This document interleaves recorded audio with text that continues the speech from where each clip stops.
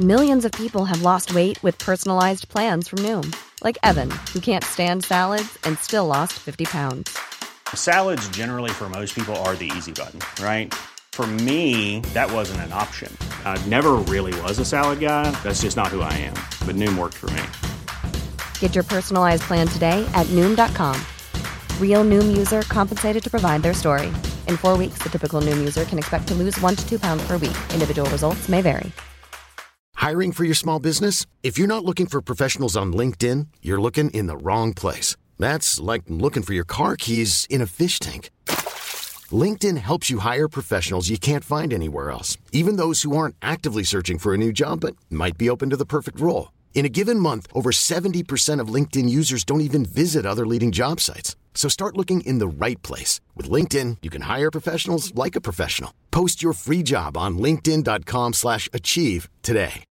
Millions of people have lost weight with personalized plans from Noom. Like Evan, who can't stand salads and still lost 50 pounds. Salads generally for most people are the easy button, right? For me, that wasn't an option. I never really was a salad guy. That's just not who I am. But Noom worked for me. Get your personalized plan today at Noom.com. Real Noom user compensated to provide their story.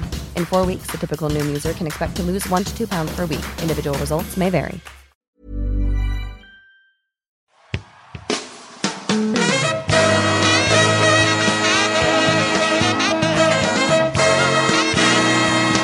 It's the Round Ball Rock Podcast, starring Dave Gilling, Scott Foster, Bill Kennedy, Joey Devine, Tony Brothers, Zach Zarma,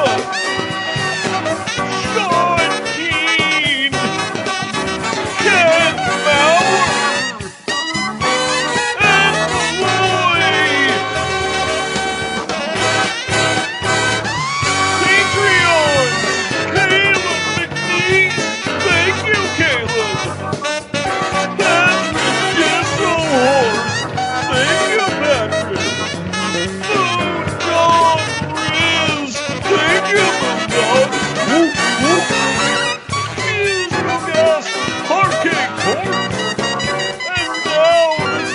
host of the Round Ball Rock Podcast, Joey Devine. Hi, it's me, Joey Devine, your temporary host of the Round Ball Rock Podcast, and we are back with an early episode this week because something happened that we had to talk about immediately. I'm here, as always, with my good friend, my co-host, America's uncle, Sean Keane. Sean, how are you? I'm good, doing good. Oh. What a night for the NBA tonight. Well, it's funny, we'll get into it, but I was actually at work and missed the entire game and couldn't even really check Twitter, so I was just staring at a scoreboard like, why does it still say end of the fourth for 35 minutes? I mean, you're asking me to explain it, and I can describe it? Well, we'll get into that later, but before we start talking about basketball, we have to talk business, Sean. Yes. Twitter.com @RoundRockPod. RoundRockPod@gmail.com if you want to email us. You can call us on the phone, and we encourage it because we love getting phone calls at the phone number in the description of the episode. We have a t-shirt store, our TeePublic store, and guess what, Sean? What? They're running a big sale all week. And you know what would be a perfect time to buy a shirt with John Collins dunking? The week he wore a shirt of himself dunking. Granted, our shirt sells the better dunk, which is, of course, the airplane dunk. He wore a shirt of himself dunking on Joel Embiid after their game this week. And then, of course, patreon.com/roundrockpod, where we're doing most podcasts. They'll give you a bonus episode once a week. Not us. We give you several bonus episodes. We give you several bonus episodes at least 3 times a week. You get something interesting, something weird, something in your inbox from us, and that's just for the low price of $5 a month. I highly recommend joining up. And you know what you'd get if you were a Patreon this week? You'd get Sean's mini pod of Doc Rivers reviewing episode 2 of The Cube. Let's hear a little bit of that. Now Kyle misses his first bounce pass. Now that's no reason to take him out of the cube. Doesn't matter how many times he misses. You dance with who brung you to the cube. I do wonder, though, if Kyle was using the wrong hand for his bounce pass. I wonder if Doc Rivers was talking about something a little different there. Hey, he's getting back into broadcasting. You just don't. And of course, 5-star reviews on iTunes. It's weird they only let you give us 5-star reviews, but we can't control the rules. All right, Sean, you have a news story you sent me halfway through that commercial that made my brain freeze for a second. So let's sorry, I didn't mean to. Go to the news.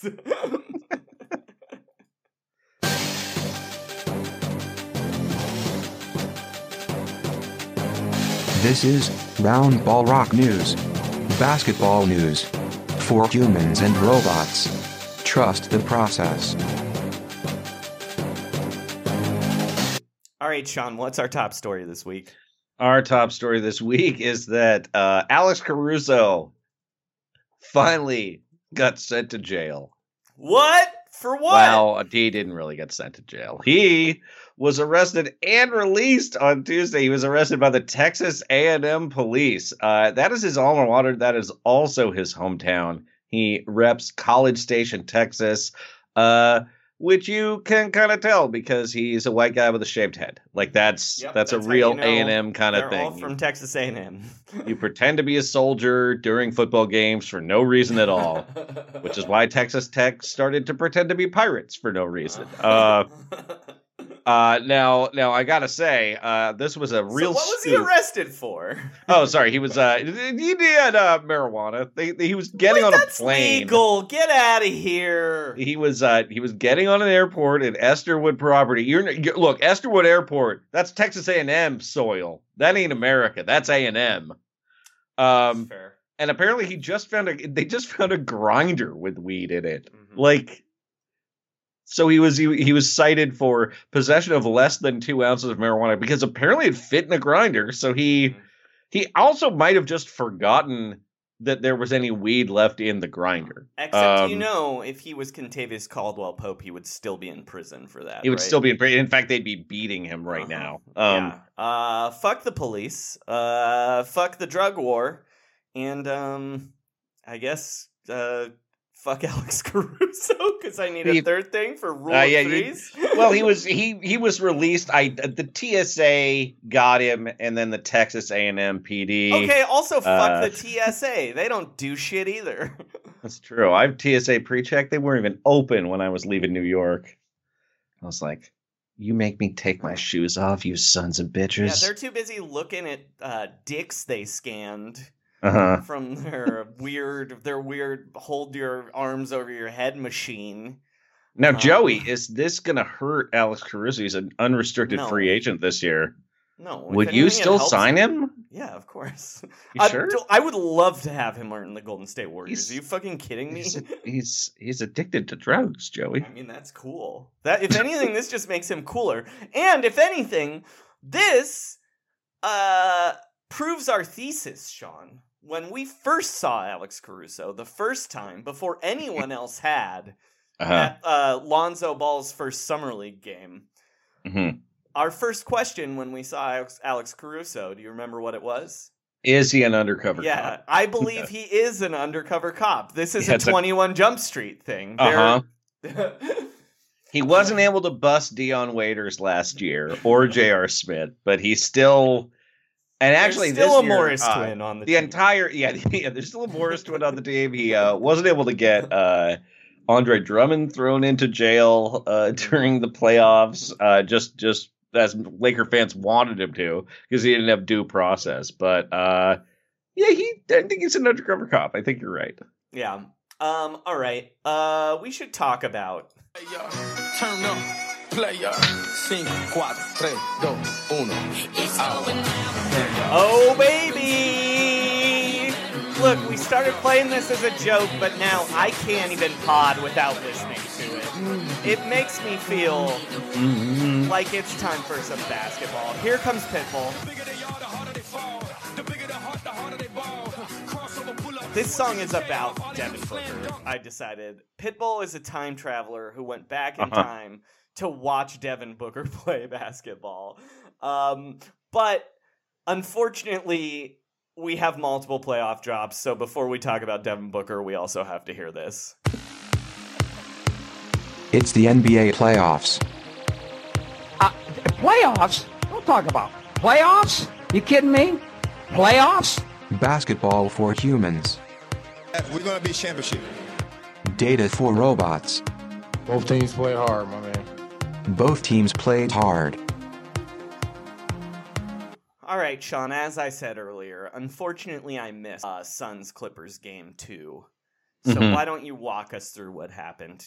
Explain to me why the end of that game appeared to take 2.5 hours. Because it took 2.5 hours. It took a really long time. Like, the game started at 6, it ended after 9. It was a regulation game that did not go to overtime. It fucked up our podcast because we had an East Coast guest that wanted to be on, and then he had to go to bed. Okay, Joey, I'm just going to tell you, things started slowing way down with 1.5 minutes to go. I don't understand how this happened with Chris Paul out. Like, I would understand how this would have happened if Chris Paul was playing in the game, but... Well, the key is Scott Foster was playing in this game. Oh, actually, you know what? You don't even need to explain anything else. Scott Foster was there. Did Steve Javie get a lot of run tonight? You know, the thing is, he didn't get a lot of run. I feel like they're phasing him out. There were so many reviews, and Javie, couldn't even get in.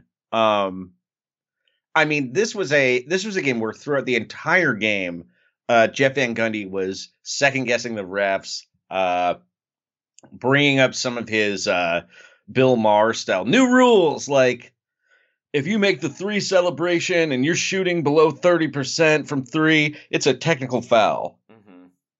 No rule. Anyway, so because of various reviews, the last 90 seconds of the game, Joey, took 33 minutes to complete.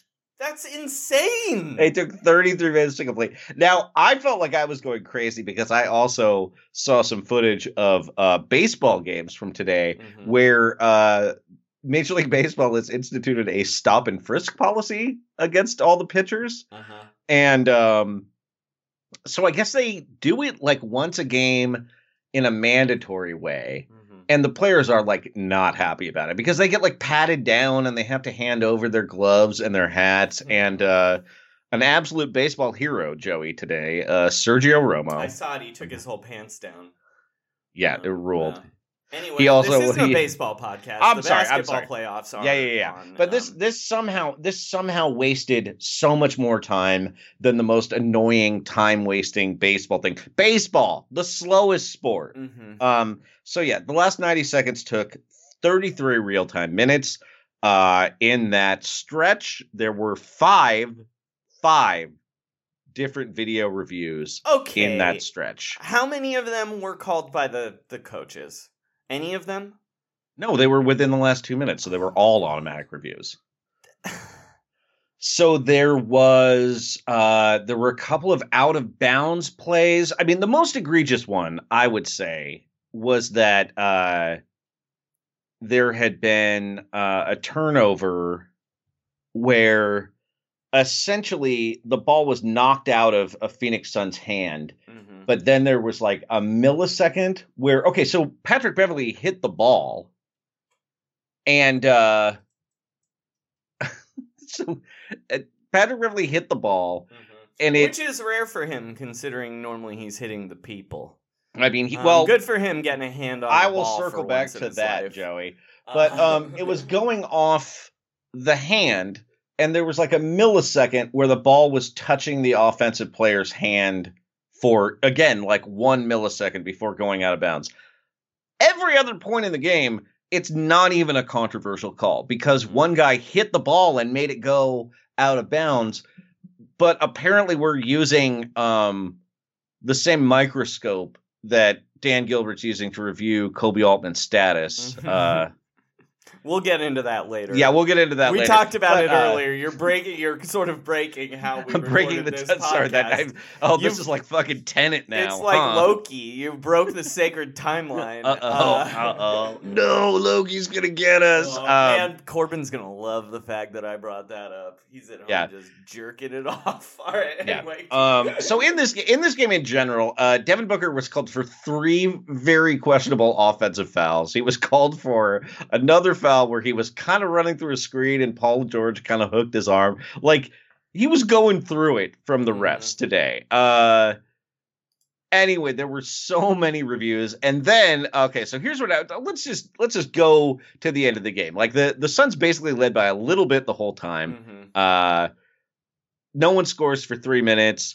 Mikal Bridges and Paul George trade threes. Ayton and Zubac trade 2-pointers. Cam Payne hits another 3. Luke Kennard hits a jumper. And then Paul George gets a fairly questionable personal foul 10 seconds after. So he gets called for an offensive foul with 1:06 left, which was a little questionable. 10 seconds later, he gets called for going through a screen. Paul George nails both his free throws. It's a 1-point game. And then Ivica Zubac blocks the unstoppable Cameron Payne's shot. Paul George gets a rebound. Paul George takes it down. Clippers take the lead by 1 with 30 seconds to go. Man, I feel like I'm doing a Dunked On recap here. Oh, yeah. 4 seconds later, Devin Booker but first, hits it. We'll tell you what happened 4 seconds left in the game. Yeah. But first, we have to hear about the baldness pills I take. All right, keep going. Booker hits a 2, Suns up 1. Clippers take one of their second to last timeout. They make some offense-defense substitutions. You got to get Torrey Craig in the game. You know what I'm saying? And then Paul George hits another jump shot with Nick Batum passing to him. Clippers take it. Sean, and then go ahead. Can I ask you a question? Yeah. Do we have to be nice to Paul George now? Well, it seems Joey, like he's hitting a lot of shots here. Well, just be patient. Okay, all right. So then the crazy play happens where the ball goes out of bounds. It's called there's one out of bounds play is initially called a jump ball, and then they decide that it touched DeAndre Ayton's fingertip for a second after it touched Zubac's shoe. And then with 9 seconds left, there's the ball gets swiped at. That was the egregious ball got knocked out of bounds, but they still give it to the defender. Now, Clippers take a timeout. When is Patrick Beverley I'm thinking Devin Booker's knows with the fellas? Did that happen already? That's way earlier. That's way earlier in the game. Let me finish up here. And so then the Suns on the inbounds, because they're down 1 with 8 seconds to go, George gets fouled. He goes to the line, and he misses that first free throw, Joey. Of course he does. And then he misses that second free throw. Oh, my God! Suns get a rebound, take a full timeout. They go all offense. Booker's in for Craig. Cam Johnson's in. And they run a play. The Clippers swarm Booker. Booker gives up the ball. Mikal Bridges has a corner 3 that bounces out, tipped off out in the corner. 0.9 seconds left. They make their subs. Boogie they decide they're going to do like Stan Van Gundy and build a fucking wall. They put Boogie in for this? They put Boogie in. They put Zubac in. They put Zubac in. They put Batum in. They got some size. All right. And then what happens on the inbounds, Devin Booker sets a monster screen on Zubac. They throw an alley-oop right above the rim, and Ayton jams that shit home. That's tight. And it's like an amazing moment. And then the game stops for 8 minutes. Why? Because they're reviewing it, even though it can't be goaltending because it's not a shot. You can't score it, so you can actually just go right over the rim and dunk it. what happens is the Clippers basically try to send out not Boogie Cousins and Ivica Zubac for the last play. Mm-hmm. But the thing is, they're out of timeouts. Like the Clippers are inbounding under their basket with 0.7 to go. Oh, they also have to reset the shot clock. Literally, it is 8 minutes where no one knows what's happening. The winning team, the winning fans are like throwing plastic bottles on the court because they've just had it with the refs. Well, because they're so violent because of Devin Booker liked a meme. Remember, you saw all that? That's right. That's weekend, right. Yeah, the Suns and 4 guy punched Scott Foster. It was crazy. What the refs did was more violent than anyone in the stands has done in this series. So anyway, after 8 minutes, it's a desperation pass. So they throw it to the double-covered Paul George, and he doesn't get a shot off because there's 0.7 to go, and they're throwing it from the baseline. Uh-huh. It was so annoying and so stupid. You like the game. Though? I'm gonna be on the Clippers side here for a second. If they're gonna make reviews like that late in the game, let them substitute. If there's going to be a stoppage, let them make substitutes. I don't care. Oh yeah. I mean, the whole thing was incredibly stupid. Like everyone watching was like, I do not fucking care who's in the game, especially because there's 0.7 left. It's like the Suns made a fairly impossible play, but they were at least throwing it near their basket. Right. But what if I'm just saying? Like, we already allow teams to magically move the ball to make the game better. Let them sub defense offense if you're going to be doing these reviews. Who cares? It makes the game better.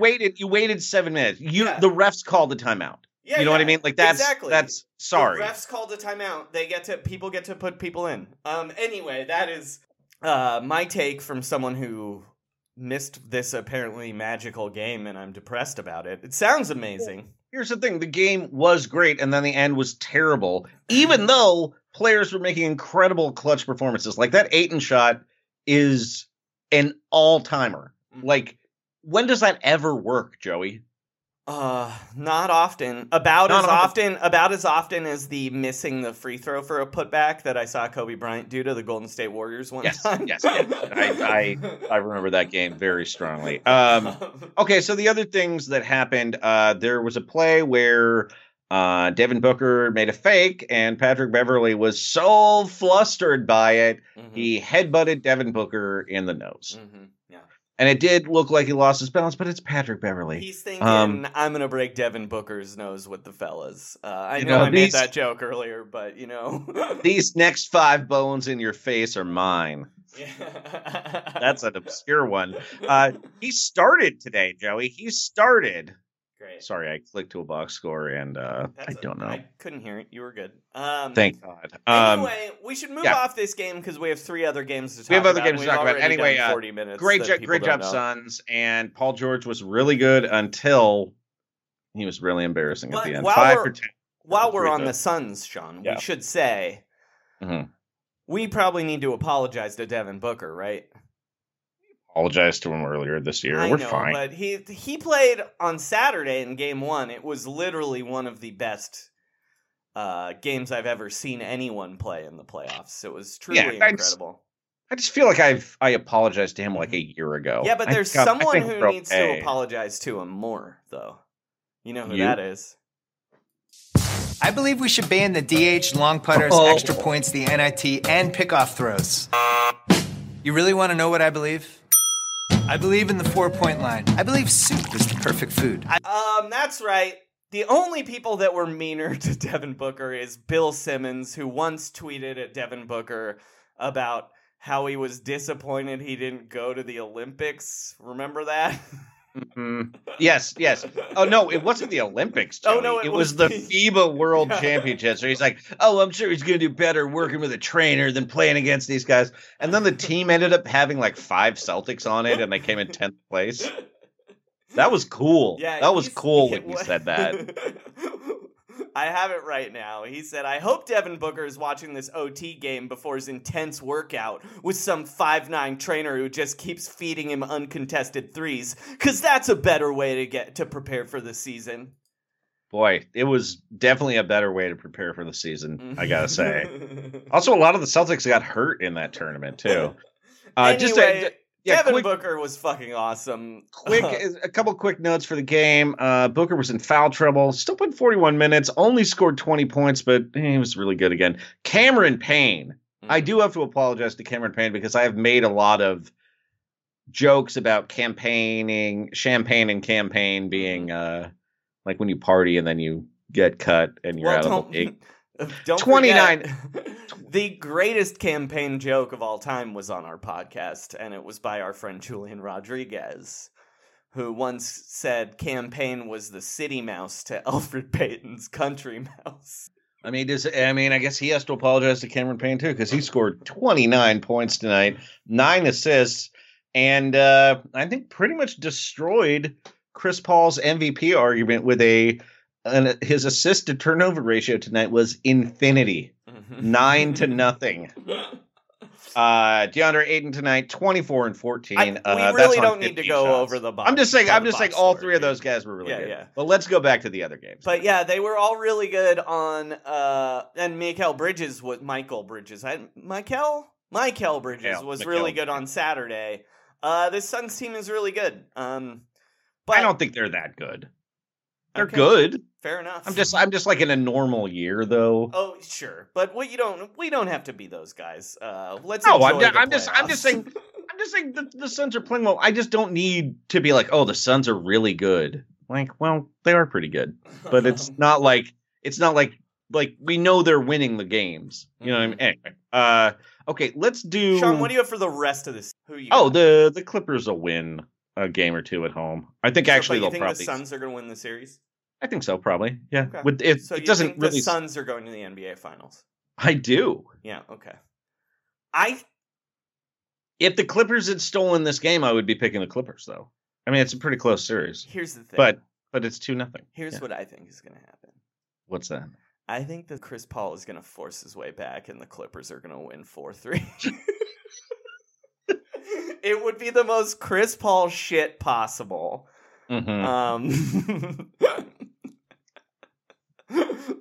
Anyway, and I'm mainly only saying that because I have to stick with my amazing prediction that if the Clippers beat the Jazz, they're making the NBA Finals. They've figured something out by beating the Dallas Mavericks. Oh, the Mavericks. Yeah. All right. Let's talk Eastern Conference basketball because that was also awesome this weekend. All right, let's do. Go ahead. Let's do the first game chronologically. Yep. Walk us through what happened. All right, we had a game where Joey, what would you say is the standard criticism? Like what's the most default criticism that maybe like a coach Mike Budenholzer gets in the playoffs? The fact that he plays too many guys and then also doesn't make adjustments. Mm-hmm. So in Game 7, Giannis Antetokounmpo played 50 minutes. Chris Middleton played 52. Jrue Holiday 48. Brook Lopez 46. PJ Tucker 38. Here's the funny thing about that game, though. He only really played Pat Connaughton off the bench. Yes. But there was a 3-minute stretch in the fourth quarter where it looked like Pat Connaughton was going to lose them the game. Although, Pat Connaughton, best plus-minus in the entire game. Sure. In his 23 But minutes. he had some real bad plays. He airballed a pull-up 3. He let a rebound bounce off his hands out of bounds with like 2:45 left in the game. Yeah, so he was the only guy that played. Thanasis came in for a few seconds, I think, and Bryn Forbes played 5 minutes. Mm-hmm. And I feel like I kind of think that the Nets forced him into doing it by running out of players, basically. Yeah. So Kevin Durant played all 53 minutes of this game. So did James Harden. Bruce Brown played 52 after playing like 4 minutes in the previous game. Mm-hmm. Joe Harris. That was weird. He only played 4 minutes in the last game. Yeah, that part is weirder. And then Jeff Green is also clearly injured. So not only were they only playing, and for whatever reason they could not trust Landry Shamet, he played 7 minutes. Mm-hmm. To me, you maybe have to steal a few Shamit minutes, but it just got to the point where it almost was like the point in a fight where no one was even moving. They were just going to stand there and punch each other. Well, you know who I would have maybe played if I was Steve? He barely played at all. He might be injured, but I would have tried to steal some Tyler Johnson minutes. Just saying. That's just me. I think Mike James would have been the choice there. Either way, one of those two guys. Because Landry Shamet is a ghost, and I get it. I get not wanting to play Landry Shamet anymore. But I mean, he was good earlier in the series. No, it almost felt like I just mean the way Harden was looking, I maybe would have tried to get him some rest. Yes. Well, I mean, the only thing that makes sense to me is that he was worried that if he sat down at all, he was not going to be able to move his hand. And so if you keep that in mind, it's like... Well, don't worry, though, Sean. He's playing in the Olympics for some reason. He is playing in the Olympics. So is Kevin Durant. Both he and Durant have decided to play in the Olympics like complete psychopaths. They're hoopers. They're proving they're hoopers. Look, it does not seem like Kevin Durant gets tired until the 52-minute mark of a game. So boy, was that's he tired. Kind of what we learned. He got very tired at the end. This was just a great game. Kevin Durant had hit the greatest shot I think I've ever seen. It's one of the greatest shots I've ever seen, and it was like 2 inches over the 3-point line. Like clearly his toes feet on the were line, on the line, but like just his toes, and just because he has really big feet too. Ladies, okay. You know the story that he wears shoes that are half a size bigger than his actual feet because they're like comfortable. And here's the thing: if he were wearing shoes that fit, they would not have been on the line, Sean. That would have been a 3-pointer. That's my take. Kevin Durant, you fucked up. All right. Yeah, he had 48. I mean, like, the only thing that I feel like the memorable things about this game were, I thought Chris Middleton and Giannis played really well, and PJ Tucker was insane. I thought Chris Middleton was really bad right until he and Drew showed up right at the end of the game. The notable thing that happened in this game is, and the hero no one talks about. Yes, PJ Tucker was great. But Brooke Lopez almost single-handedly boneheaded the game away for them. Mm-hmm. And then made an insane game-winning block. Yes. From zero to hero, I would say. It was good for Brooke. I'm proud of him. I hope Robin's proud of him. What was the Disney character where you feel like that's the most analogous? Well, from zero to hero is, of course, Hercules. Right. A song in Hercules. Yeah. I don't think Hercules was really ever a zero. Come on, guys. You know what? I think in that moment of him making that block, he became a real boy. That's some Pinocchio shit, you know? Wow. I think he's a truthful man myself. I just thought it was both sides of Baloo. You saw the silliness and the wackiness. And you know what? Actually, here's what I'm going to say. He went from Baloo when he held the ball and got a 24-second violation with 7 seconds left in regulation to when he was blocking that shot. He was Little John from Robin Hood. I like it. Same character design and the same voice, but different guy. All right. That game was great though. Yeah. And then we had an all-time terrible game that was also great, though. Yeah, I mean, it was a great game, but it was a bad game, right? Oh, yeah. It is much more like what Game 7s tend to be like, rather than what people kind of think Game 7s are like. And the Sixers and the Hawks, which was a real story of people who couldn't make shots. Unless your name was Seth Curry or Kevin Huerter, right? Wouldn't you say that's fair? Yeah, because Trae Young shot 5 of 23 in this game. Bogdan Bogdanovic had to leave the game after a while. He was hurt. Very clearly hurt. Danilo, though, had a pretty good game. Gallinari had a big game. Lou Williams, like in the middle of this series, started just coming in for a few minutes and just getting like a couple of buckets. You know who had a very tough game, I gotta say, and a tough series? Ben Simmons? The dunker himself. No. I mean like Fuerte. Like he was a tough guy. Oh, okay, yeah. So not John Ben Collins. Simmons. Yeah, No. The opposite of him. But we got to talk about Simmons and Embiid. That's really the story here. Ben Simmons, with how much time was left in the game? Like a minute 30 or something? Had a wide open dunk.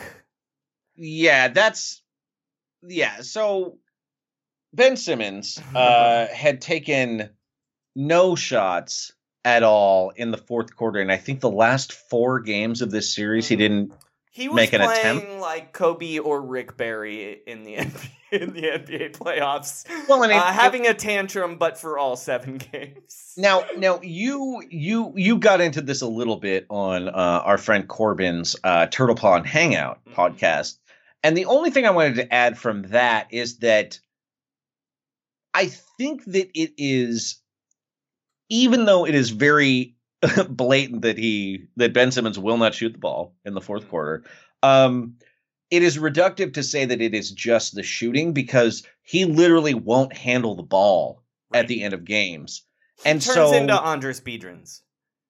Yeah, but it's like, it's not even like, does it matter if your point guard is scoring if he's doing other things? And it does matter, because he can't even be your point guard in crunch time, because he's standing under the basket because he doesn't want to get fouled, but he's also standing in the way of your MVP candidate. And now your MVP candidate has to hang out 20 feet from the basket, because if he goes near the basket, he's dribbling into a double team because there's a guy who is standing out of bounds next to the hoop. But the thing, it's your point guard. The thing I want to say in defense of Ben Simmons. Okay. You think he played really well? No, I do not. I just think that this is also classic Joel Embiid to throw Ben Simmons under the bus, to sort of avoid talking about the fact that he turns the ball over like 45% of the time he gets doubled. Because that's a classic Joel Embiid problem. But I think you're just wrong about this, because he's a center that has to get the ball 15 feet from the basket all the time, because his point guard is standing in his spot. I'm on your side. But the reason it just doesn't, it's like, okay, another thing I did was I watched a clip of all of Ben Simmons's 13 assists in this game, and I gotta say, he needs to get a gift for that scorekeeper in Philadelphia. 3 of those assists were when he passed to Joel Embiid at like the top of the circle, and then Embiid took 4 dribbles and then took a shot. Sure.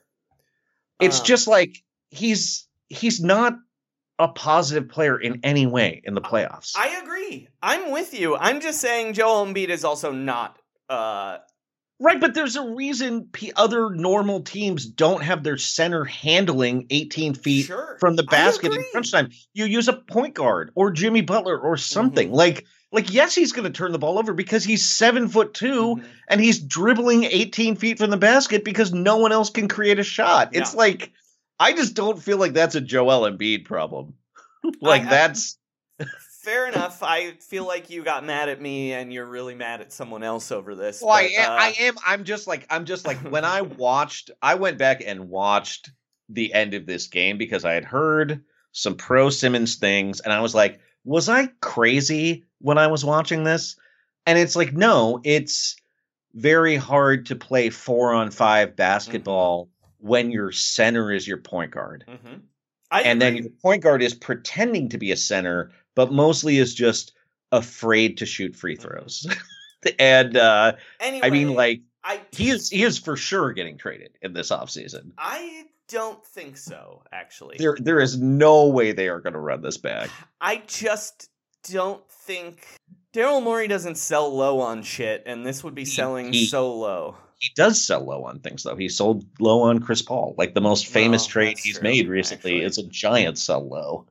But he got Russell Westbrook. Yeah, and he gave up 3 first-round picks. He got the worst player, and I'm just saying, like, this is not, like, the end of this situation. Like, look, it sucks to throw Ben Simmons under the bus for this, but he's not talking to Ben Simmons. He's talking to Daryl Morey. Like, I don't agree with that. I think I have not. I would also say, if you watch that entire interview, that part of it is a very small part that is a pull quote, and it does not sound as bad, not as isolated. Doc straight up throwing too. Oh, here's another problem. Do you know how many? So remember when we were looking at that other Game 7 when that coach was really serious and he learned the error of his ways and he played guys a lot of minutes. Hold on, you're giving Bud a little too much credit here, but yes, keep going. I'm saying at least he solved that one problem. Sure. Like it happened for years. Many things will happen for years, and coaches won't learn at all if their name is Glenn. But at least when it came down to brass tacks, and he was Kevin Durant's ill-fitting shoes away from getting fired and replaced by Rick Carlisle, Mike Budenholzer decided, hey, it's important. We should probably just play our best players. How many guys do you think Doc Rivers played in Game 7? Well, I'll tell you who he didn't play that he... Well, we don't need to get into that. That is ridiculous. He should bring in a guy who hasn't played in 2 months. Well, that's my take on the Sixers. They were always it was Ben Simmons, yes, obviously a problem, but it also didn't help that they were playing Dwight Howard at all the entire time. Because who else is tall on that team except everybody else? Yeah. And Dwight Howard gave them nothing but flagrant fouls and knowing where the camera was at any minute of the game. When might have helped to play Mike Scott, who can shoot a 3. Just a thought. You know what I would have done? Not played 10 guys. I wouldn't have played 10 guys in a Game 7. I wouldn't have played George Hill 22 minutes when he was negative 15. That is the thing about Ben Simmons being your point guard, is that you need an additional point guard. And usually that guy's not going to be that good because you have 3 guys on max contracts already. Well, one of them who is, again, your non-shooting, non-ball handling fourth quarter point guard. I will say not having Danny Green available really hurt them because if Danny Green was available, the Atlanta Hawks go-to play wouldn't have been Kevin Huerter find a short guy and ISO him like your Kobe Bryant, like 4 times a quarter. But I mean, the Hawks, the Sixers. Look, Ben Simmons had his issues, but is a good defender. Tybalt played 21 minutes. Everyone on the bench had negative minutes except the 5 minutes of Shake Milton, obviously, the good boy of the Sixers. But also, even with the Danny Green thing, it's like, oh, you're surprised that Danny Green was a little banged up in the playoffs? Have you watched basketball for the last 8 years? He's always banged up in the playoffs. Or he's banging someone else up in the playoffs.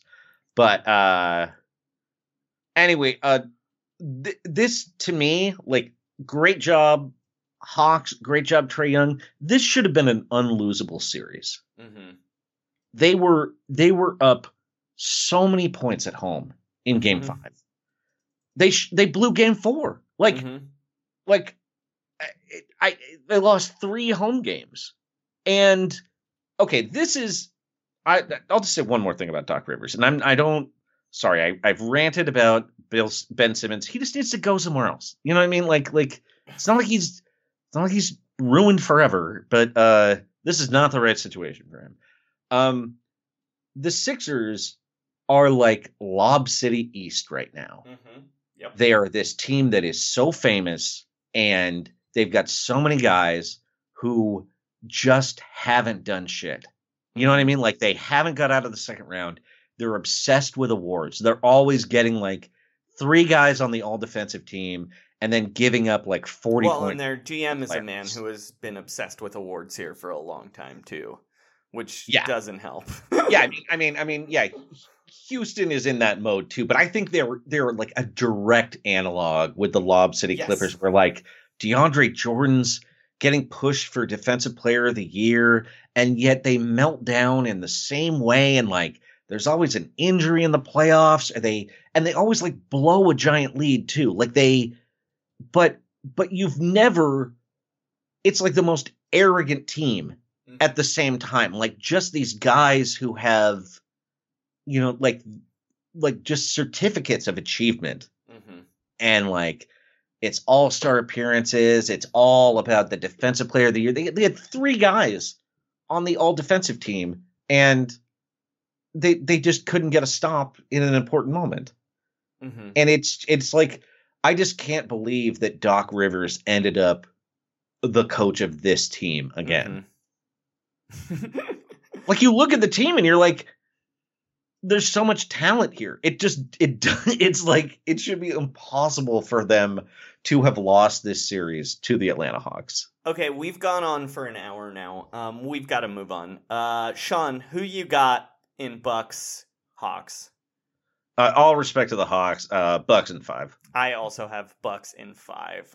It feels like the Bucks had their NBA Finals and are walking straight to the championship, I think, possibly. I mean, very possibly. I mean, I kind of believe in the Suns, but no, it felt like that series was like the NBA Finals. All right, Sean, you know what happened tonight? Yes. The motherfucking lottery, baby. So it's draft time already.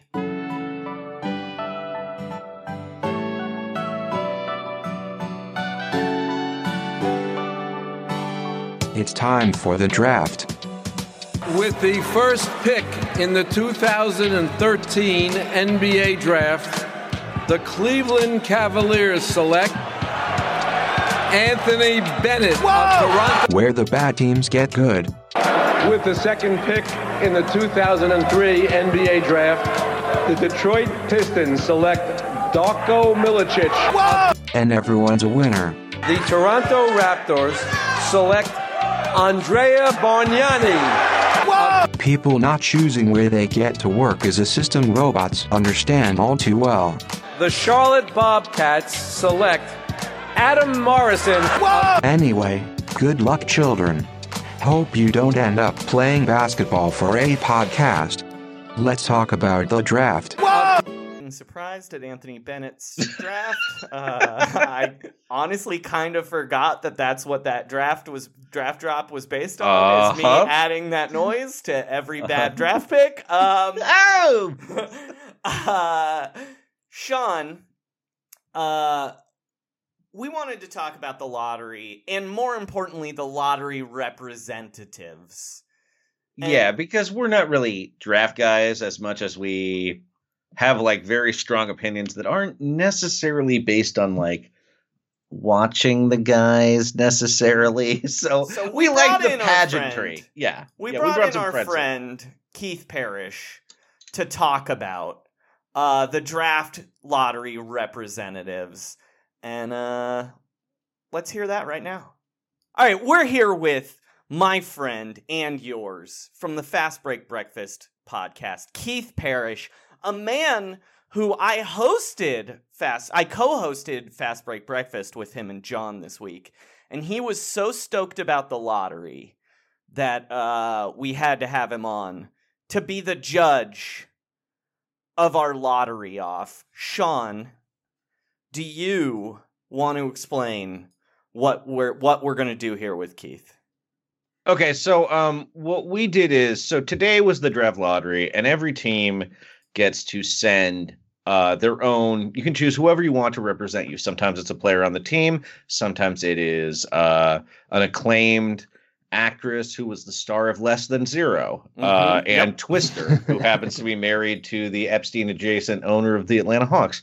Sometimes it's a billionaire's bow-tied son with a mysterious disease that Simon Birch had, I think. But it can be anyone. Anyway, we went through the lottery reps and tried to predict. So we had some friends. We'll talk about the prediction when we get to the. But what we need Keith to do is, Joey and I have picked better reps. Now I have mine in alphabetical order, Joey. That's fine. Okay. And we're just going to pick who we think the rep should have been. Mm-hmm.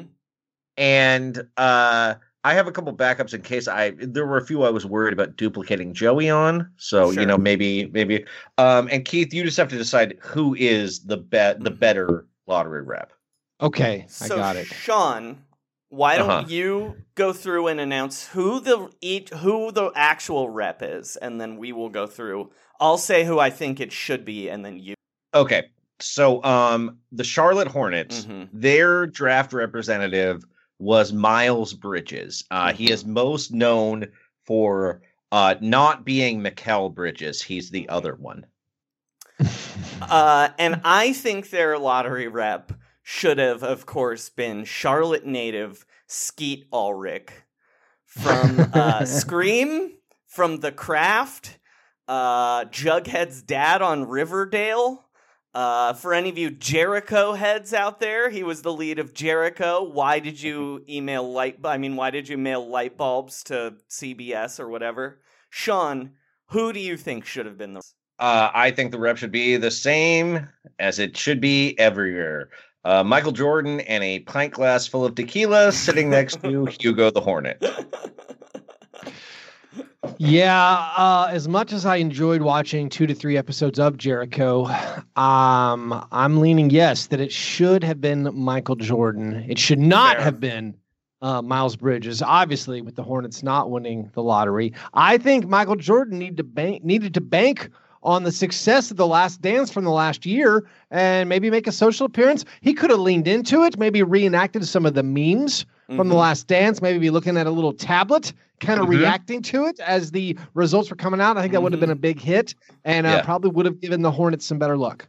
Yeah, and honestly, it would have been a lot better for the ratings considering how well the small markets did. I already have filed my ratings column for Fox News, Outkick, and I'm also I feel like including Miles Bridges gives him kind of a leg up in a negotiating stance when it comes to that free agent tender. When he has that restricted offer sheet, I mean, I feel like Brett and Randy would not be in favor of including Miles Bridges. You want to keep him at an arm's length so then you can negotiate a little tougher with him. Yeah, think of him as a human NFT, and you're much better. Yeah. All right, Sean, the Chicago Bulls, who did they send? The Chicago Bulls, they sent Mark Eversley, their general manager. I think he's the only Canadian-born general manager in the league. He is a Colangelo protege. I think Mark Eversley. So for this one, I believe that they should send. Look, we haven't had anybody send groups of people yet, right? And as far as I know, I looked in the rule book just like Air Bud, and there's no rule against sending groups of people. And they are sending the cast of Chicago Fire, the cast of Chicago PD, the cast of Chicago Med, and the cast of course, Chicago Justice. I didn't even know that last one was It was canceled. What about Chicago Hope? Can we get the cast of Chicago Hope on there as well? Sure. I mean, we can bring in anybody from the entire Chicago cinematic universe. What's the Mandy Patinkin one from the ER? That's Chicago. That was Chicago Hope. That was Chicago Hope. Okay, It's been a while. I thought that they would go with Jim Boylan, but I actually think it should just be a giant container of celery salt.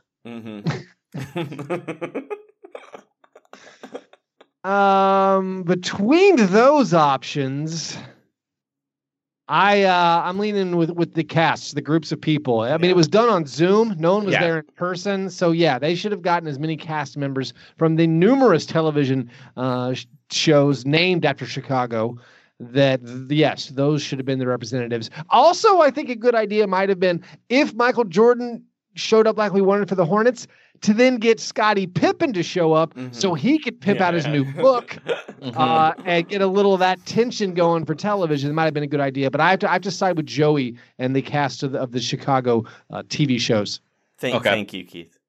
All right. The Cleveland Cavaliers, they brought embattled GM Koby Altman. Bold move to bring him to the lottery when the owner, who can barely speak, still managed to put out a public statement that he was evaluating Koby Altman's resume with a microscope. And I assume we mean he is taking a close look, and that is not just some of the damage that he suffered. I'll lead off this time, Joey. Sure. I think they should pick, it's better when it's a legend than an executive, I think, in general. Agreed. So I think they should pick one of the great kind of under-recognized people in Cleveland Cavaliers history. Shawn Marion should be a representative. We all remember that career highlights video they showed in the 2015 finals. It was very touching. Mm-hmm. And, before they retire his jersey, let him go to a lottery. I'm picking, of course, one of the great Round Ball Rock Final Four contestants, America's greatest creep. He's from Cleveland. Sean, I believe the Cavaliers should have sent Joe Esterhaas. The man who wrote Flashdance, Basic Instinct, and Showgirls. The other candidate I would promote. I know you judge based on Shawn Marion, but I think it would be great to bring Scott Raab, the author of The Whore of Akron, the LeBron James takedown. Yep. What does he have a tattoo of, Joey? I don't remember what Scott Raab's tattoo was of. Okay. But Keith's on a time limit here, so we got to Okay, you're right. Sorry. Shawn Marion is one of my all-time favorite NBA players. But it pains me. I think I have to go with Joe Esterhaas. I think it's a better, more representative selection. And, I mean, they can't go wrong. I mean, they jumped up to 3 this year, the Cavaliers did. After winning, they basically win the lottery every year. Yeah. So they just, whatever they do, it doesn't matter. It seems I sent to our group DM after that happened, after it revealed that they jumped into the top 4, that Cleveland should be banned from the lottery. And I believe it. Yeah. I mean, there should be a limit how many times you get to pick in the top 4. Like maybe just 4 or 5 times over a 10-year span. Yeah. I don't know. Sean, who? By the way, Scott Raab's tattoo is of Chief Wahoo, and he wrote a story about it for Esquire that is titled "Why I Have a Racist Caricature on My Arm." Great, all right. But it's my arm, and it's my goddamn problem. What a cool guy. Sean, who did the Detroit Pistons send? They sent Ben Wallace, new Hall of Famer Ben Wallace, to be their draft rep. Pretty good choice, honestly. Yeah. I mean, my answer was Ben Wallace is correct, but I do have a backup. But you go first on this one. I think they should have just sent the Joe Louis fist. Like it would be hard. You set up a laptop outside of the sculpture of the Joe Louis fist, and you just zoom it in. I'm going with my guy Eminem and just let him freestyle the whole time. That's an awfully sick lottery pick. Adam Selder. Keith, what's the ruling? I got to go Eminem. I feel I think Eminem's the best option there. Okay. The Golden State Warriors, they took the outgoing president of basketball operations, NBA lifer Rick Welts, formerly of the Phoenix Suns, and the first openly gay executive in professional sports, I think. I mean, it might be wrong. No, you're correct. I mean, I think, yeah. And my answer for who it should be, first I thought it should be playoff legend Carlos Santana, known for his scorching electric guitar riffs, where he sometimes forgot and repeated parts of the national anthem. And then I thought that wasn't Warriors enough. So I think their lottery rep should be Carlos Santana's blood boy, the guy whose youthful blood keeps Carlos Santana jamming. My choice is I believed that the Golden State Warriors should own the fact that they're in San Francisco and not Oakland, and just send the Zodiac Killer. Wow. I lean Zodiac Killer. I think. Yeah, and I think he's a leading candidate to take over the control of the Dallas Mavericks, actually. So that's pretty cool.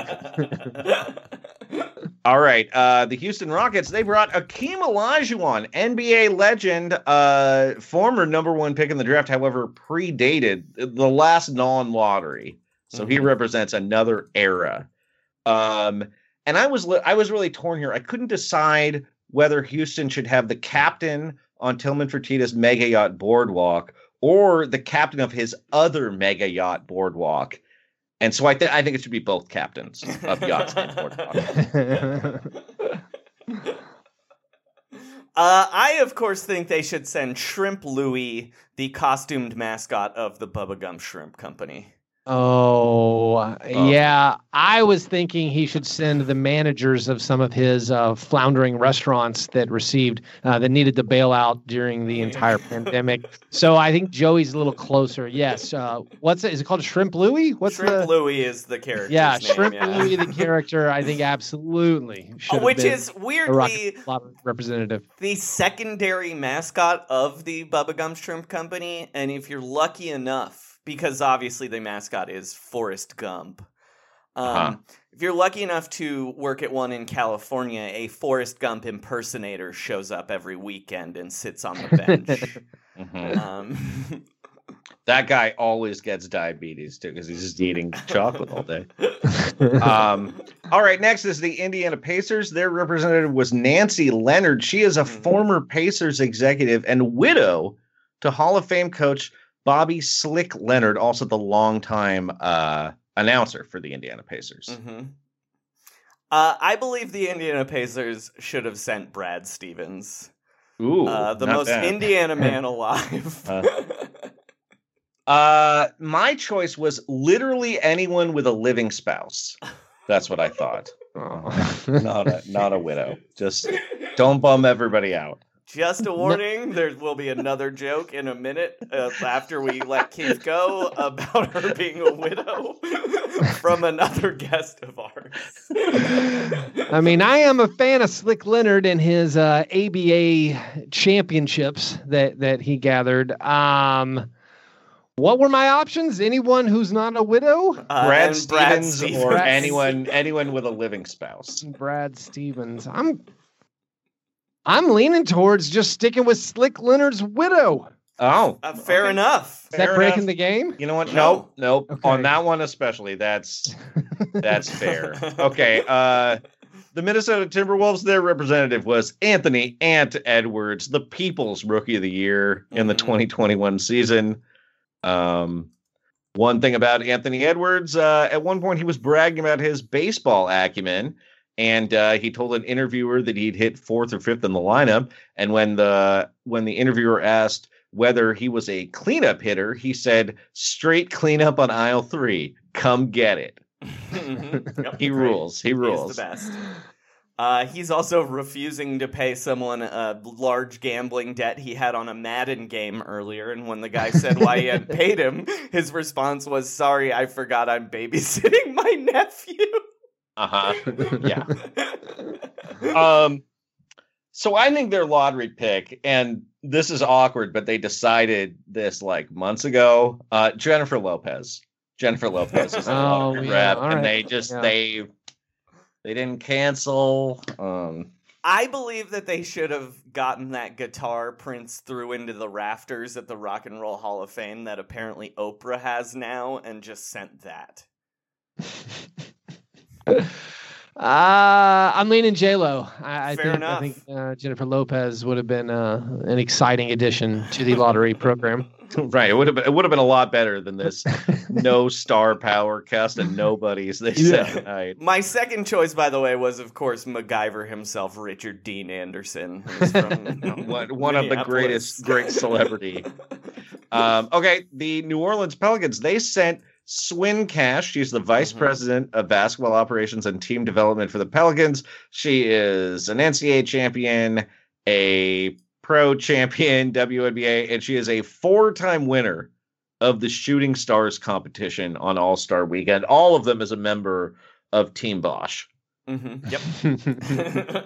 Joey, who do you think should have been the New Orleans Lottery? This one's a no-brainer to me. It's Master P. Anytime you can send Master P to anything, you got to send Master P.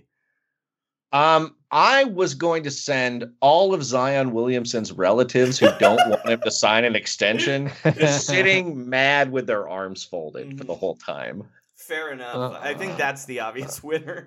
That's pretty good. If you couldn't get Eric Bledsoe to do it, I do think, yes, getting Zion Williamson's dissatisfied extended family, yes, would have been the right move there. God, it would have been great to see Eric Bledsoe, and then they just flash on. They're like, no, he's signed for 2 more years. That's There's right. Just a buyout for Eric year 3. So Oklahoma City Thunder, they brought Nazr Mohammed. He is the GM of the G League Oklahoma City Blue, and he is also a pro scout for the Thunder, also an NBA champion with the San Antonio Spurs, thanks to Isaiah Thomas's weird largesse towards San Antonio.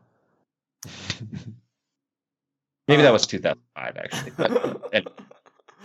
And then I believe that the person they should have sent was, of course, look, I know you people are all going to think I'm going to say Wayne Coyne, but I am not going to say Wayne Coyne. I believe they should have sent Wes Welker, who is from Oklahoma City, but he has to be as high and dressed exactly the same way he was at the Kentucky Derby that one time. Okay, that's pretty good. So I thought you were going to say Wayne Coyne applauding the wrong team's ping pong balls and making the Thunder. So I chose President Bill Clinton's old mistress, Jennifer Flowers. Also a native of Oklahoma City. Yeah, the Thunder should have done something different. They're the big losers of the lottery, but I got to go Kentucky Derby Wes Welker. I think that would have been a much better good luck charm for the Oklahoma City Thunder. Okay, the Orlando Magic, they brought Jeff Weltman, their president of basketball operations. He went to the lottery last year, too. He is 4 years in, he is 2 coaches in, and I read a straightforward article today about how finally he's going to be able to build his own team just 4 years after becoming the team president. I believe that Orlando's representative should have been Tiger Woods, but not allowed to use crutches. He needed to walk out there and inspire the people of Orlando. Look, there's only one triumphant Orlando / Miami / Florida musical sports moment, and that is, of course, Scott Stapp's song about the Marlins. I believe he should have been there for the Orlando Magic. He's from Orlando. He's the lead singer of Creed. He loves Jesus. Singing a basketball version of Fly, Marlins, Fly. Sean, what was yours again? Tiger Woods, but he's not allowed to have crutches. Not allowed to have, that would have been inspirational. I gotta go to Scott Stapp. I feel like maybe we have too many musical guests. That's now a couple. I think. I mean, it just be great. We're drawing in a good audience. Maybe not. Maybe I feel like if there could have been a promotional tie-in. What if the Magic sent Tom Hiddleston in character as Loki? Oh, that would have been cool. Yeah, it's the Magic. Just for and he's like going through time and making them not pick Mo Bamba. The other option I had was is Aaron Gordon's broken 1 year. Yeah. Sean, who's next? Sacramento, they brought their general manager, Monty McNair. Don't know a ton about him. Worked in Houston for a while. The key thing is that he was headhunted for them by the firm Sportsology, who will also be finding the Mavericks' next president of basketball operations. All right, Sean, who are the Sacramento Kings sending? Look, you know how much I wanted to pick Lady Bird, right? I assumed you were going to pick Lady Bird, so I picked somebody else. And then my backup, I also changed because I was like, oh, he's going to pick John McRae from Cake. I'm going to pick Marina Ann Hansis, possibly the most famous person from Sacramento. You know her professionally as Sasha Grey. She's an actress. She's a model, a writer, she's musician, a girlfriend and experience. she's a former pornographic actress. At Sasha Grey on Twitter. Give her a follow. I assumed you were going to pick Lady Bird, so who I chose, Sean, is that robot cop who patrols the parking lot at the Golden One Center that Vivek is so proud of. Well, I don't know why they're not sending that every year. I thought, is there a separate garbage robot for inside the arena? There's a garbage robot and a security robot, yes. Okay. Yeah, I think the security robot is just programmed to harass homeless people. Mm-hmm. But I feel like I'm siding with Joey too much. But the robot, the Sacramento Kings security robot, yes, 100%, absolutely should have been on the broadcast representing the Kings. Sean, all right, we got two the Spurs send. They sent Peter J. Holt, the managing partner, not to be confused with Peter M. Holt, the former managing partner, Peter Holt's father, who recently got divorced. His mother was the managing partner of the Spurs from 2016 to 2019. Now he is achieving Kirk Lacob's greatest dream and inheriting a basketball team. Also notable, the Spurs, for whatever reason, made a bunch of their minority investors sell out to Michael Dell. So they are now the dude you're getting a Dell team. Oh, great. So congratulations to the Spurs. Joey, who should San Antonio's rep have been? Look, I looked up a list of famous people from San Antonio.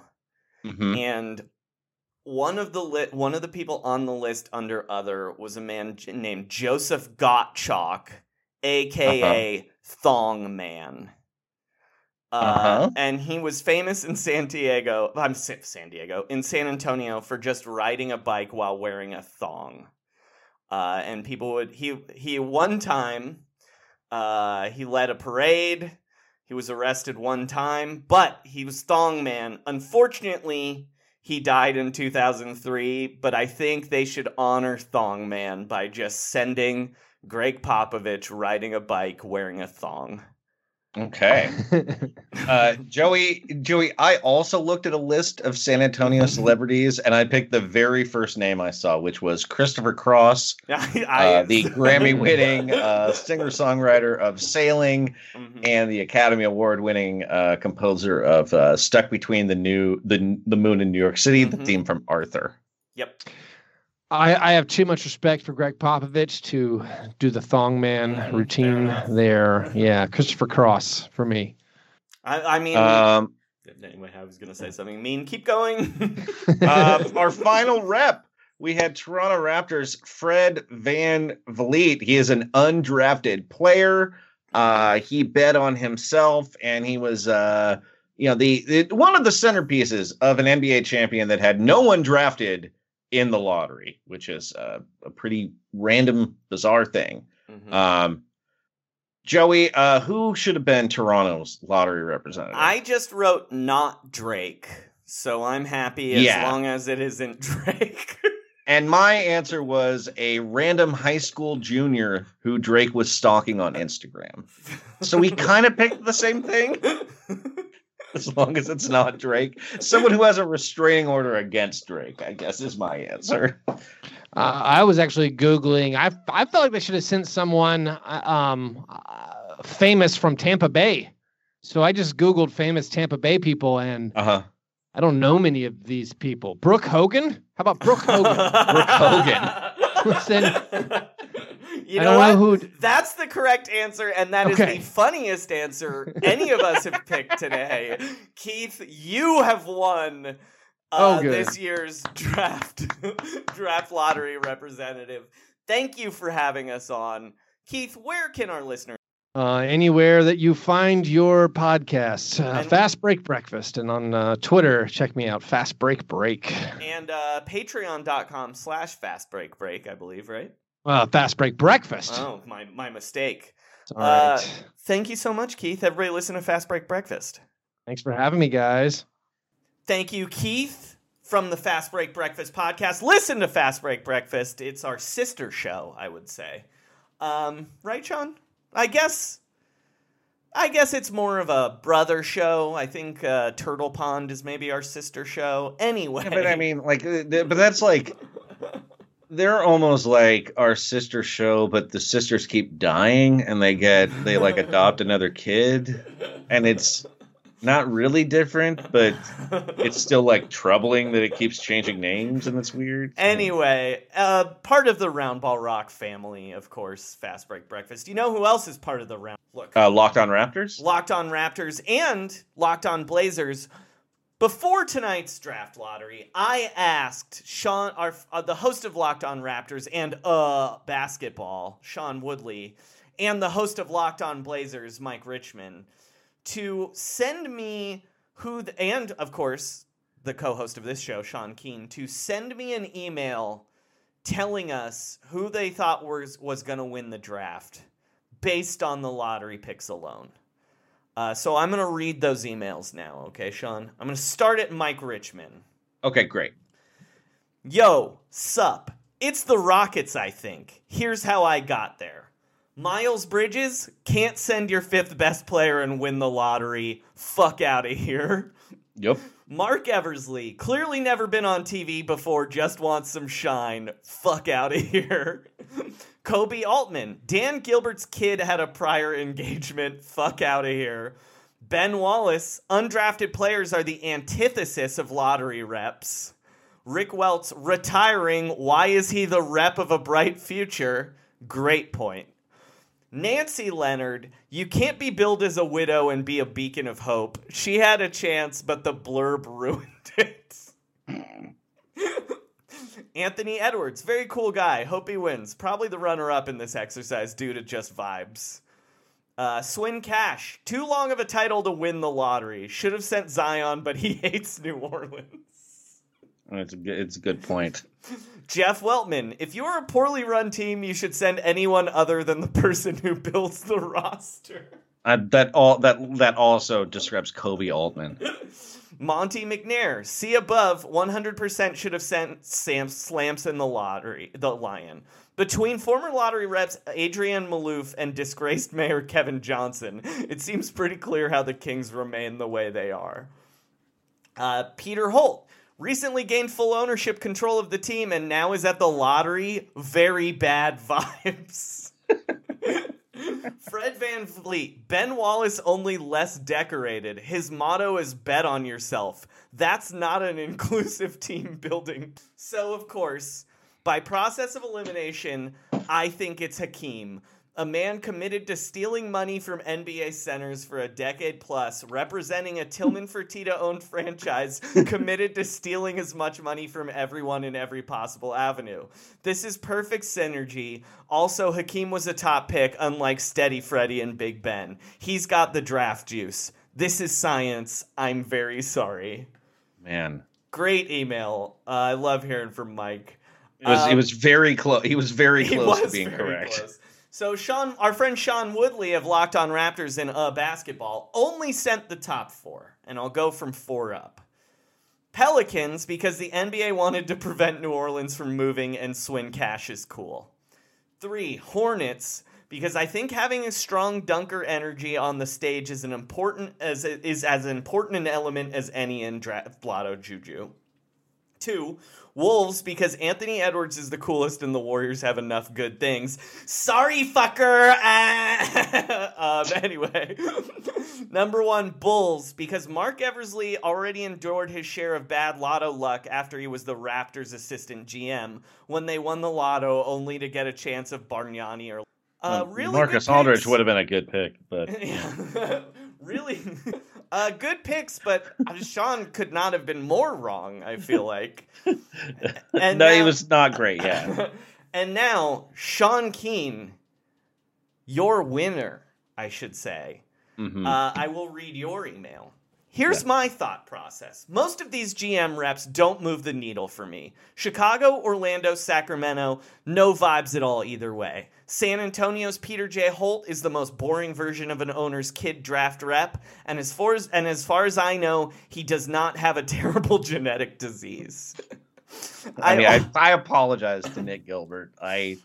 Nothing wrong. Look, keep shining, buddy. I also feel like I should have an opinion on OKC bringing Nazr Mohammed, but he's Nazr Mohammed. Seems like a good guy. The executives I find interesting are the two on their way out. Rick Welts from the Warriors, both because this is a likely spot for rigging. He's retiring, and it's also Pride Month. Then you have the reverse, Koby Altman, who's already in danger simply by working for Dan Gilbert for so long. He said he'd go over his resume with a microscope after the season, which I think is a threat and not just how he has to read after his stroke. Look, here's the thing. Repeated that joke. I'm sorry. Here's the thing, Sean.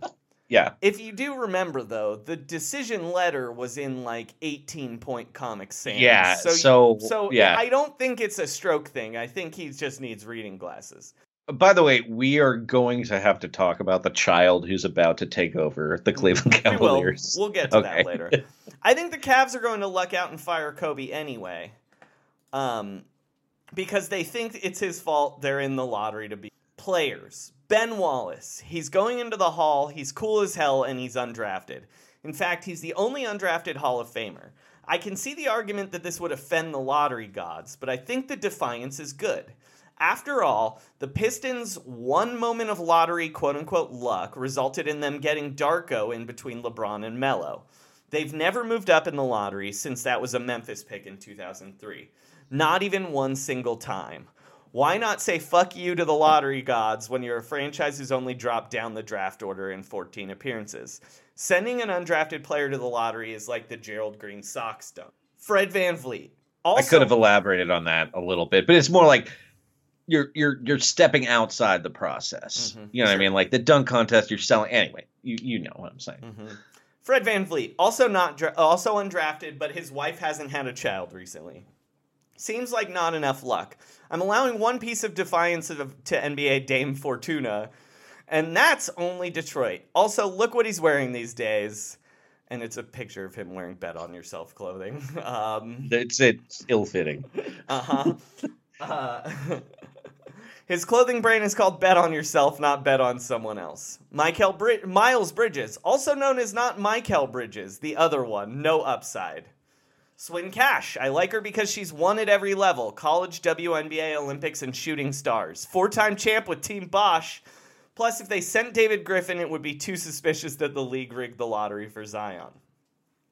Hakeem Olajuwon, seemingly a good fit. He went number 1, but he predates the lottery. That also disrespects ping pong balls. It's an unethical conflict of interest for him to be in the lottery when every bust big man will have to get private coaching from him later. You and Mike made similar jokes about Hakeem. I mean, we both objected. I thought it was an ethical conflict more than he did. Anthony Edwards, you brought this up earlier about his baseball quote. So cool and funny, also a number 1 pick, but he's not allowed to talk or answer questions about baseball, the funniest thing. Ghosts, wife of Slick Leonard representing his eternal soul. This is a nice gesture, but they're making his soul, trapped in Indiana for so long while his corporeal body was around, now travel to Secaucus. He's going to be angry that even in death he has to be in such shitty places, and he'll poltergeist those Indiana ping pong balls out of the way. Plus, longtime Indiana broadcaster, he's going to want a 4-year season. So, that narrows it down to Welts, Altman, Cash, and Wallace. I think the sentimentality of Welts' exit plus the chaotic energy from Edwards gives the Wolves and thus the Warriors the 4. Cash and the Pelicans land at 3 because of the Shooting Stars energy. Altman gets 2 because he can't be that rewarded for his shitty teams, and it's really funny that he's going to end up with another center or small guard here. And then Big Ben and the Pistons get the top pick, and Eminem releases a 12-minute freestyle celebrating it. Sean, you nailed it. Well, you didn't nail the top 4, but you nailed the top 1, which makes you our winner. Mike Richmond, was closer, I believe, in all of his order, but you got the number 1 pick. That's like winning the lottery. Sean, how do you feel? I feel good. I feel like I don't know what the equivalent of this is. Like, what would the Cade Cunningham of my prizes be? Nothing. There's just bragging rights over these guys. The only thing I will say is that I felt like I should have doubled down on my, like, I felt like it was good energy to send an undrafted person. I should have picked the Raptors to move up instead of the Warriors. New Orleans. Well, I still kind of, I think I was, you really thought the Warriors would get the 4, and I think I might have been swayed by that, but more like I wasn't really, if I'd been following the rule of going by the reps, I think I would have done it, because I think my New Orleans pick was based on thinking there would be chicanery. Sure. Either way, happy with the lottery? Was it a good lottery, you think, Sean? It was good. It just sucks on Zoom. It goes really fast. It sucks on Zoom, and also get the Cavs the fuck out of here. Also, stop interviewing the players at the lottery. It's weird. I don't like that. Interview the reps. Exactly. You talk to the reps, not like, well, you can't talk to guys that are about to get drafted, because it's just weird. Another thing they didn't do this year that I love, my favorite thing, is when you see the magic item they brought. Yes. Make them show us the magic item, their lucky charm. Yeah, Kobe Altman had the Nick Gilbert bow ties with him, and they didn't make a big deal of that because they could talk to Evan Mobley. And unfortunately, when you talk to the guys who haven't been drafted yet, it like reminds you of how kind of crappy it is that it's like, you might say Evan Mobley had a great time at USC. It looks really great. A lot of fun. Yeah, you're gonna work for Tillman Fertitta now. Sorry, you don't have any choice. That's our episode. Sean, anything you would like to plug? Yeah, so I've mentioned this before. Punchline in Sacramento, July 8th through the 10th with Chris Garcia. Punchline, San Francisco, July 14th through the 17th with Chris Garcia. Punchline, San Francisco All-Stars, July 13th. And if you're in San Francisco on Saturday, June 26th, I will be at The Setup. 2 shows at night, and those shows are in Selma. You can look at the Setup Comedy. Listen to me on the Fast Break Breakfast podcast. Also, the Film Drunk Fraudcast last week, and the They're All Ansem podcast. You know, Sean, it's weird. I go months where no one asks me to be on a podcast, and then everyone asks me all at once. I don't know why we're not on. Go on. I was also on Turtle Pond Hangout talking about Fast Five. So also ask me to be on your podcast. I'll totally do it. Around, you know. Thank you to our friends at Listen to Locked On Blazers with Mike Richmond. I'm sure it's going to be a real interesting offseason. Listen to Locked On Raptors with Sean Woodley. Listen to Basketball. They got draft fever now. Yeah, those guys are going to be pumped up. Katie Heindel. Listen to Turtle Pond Hangout. Listen to Fast Break Breakfast. Listen to Dave Dufour at The Athletic. Mm-hmm. Do we have any other really good friends we should be plugging their podcast? Listen to children. That's what I'm saying. Buy our t-shirts at TeePublic. They're on sale this week. We've got some really good ones. Buy the Don Nelson one. It's my favorite one. Also our meetup. I forgot to mention the meetup at the top. August 10th in Las Vegas at Summer League at 10:30 p.m. at the Tillman Fertitta slot machines at the Golden Nugget Casino in downtown Vegas. It's a very loose meetup, but we want to meet you. Come have a drink, put some money in the Tillman Fertitta slot machine, and let's try and get that PPE stole back. All right. You can always follow me on Twitter at Frankie Muniz, where I haven't tweeted anything, which is very strange considering I'm a huge Clippers fan who lives in Phoenix. Mm-hmm. Tweet something about basketball. But on 6/12/14, I tweeted, just cracked my phone screen, and I didn't even drop it. Bent down in skinny jeans. Kill me. Sean, did you write a song? I don't, but I'd like to, in honor of the lottery and in honor of the Atlanta Hawks advancing to the conference finals, I'd like to play an old one. It's a song called "The Night the Atlanta Hawks Traded Down." Perfect. And I wrote it with Robbie Robertson. That's playing under us now. Trust the process. Trust the process. And shut it down. Stop yelling at me about Ben Simmons when you want to yell at another of our friends. Travis Schlenk is the name, and I work for Atlanta's team. They gave me the GM job because I guessed right with Draymond Green. In the draft of 2018, we had the third pick, prime for Luka, but I traded down for extra picks. It's a decision that makes me want to puke. The night the Atlanta Hawks traded down, and Grant Hill was stressing. The night the Atlanta Hawks traded down, the bloggers were second guessing. They went, nah, nah, nah, nah, nah, nah. Should have taken Luka.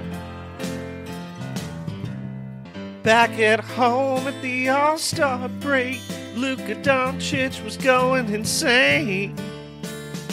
Then I watched John Collins. He tried to dunk and destroy the plane.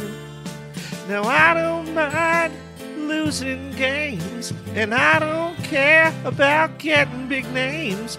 Trae Young's pretty good, he's a charming fella, but I should have gotten more when I traded for Melo. The night the Atlanta Hawks traded down, and all the fans were screaming. The night the Atlanta Hawks traded down. Nate Duncan was live streaming. He went, should have taken Luka.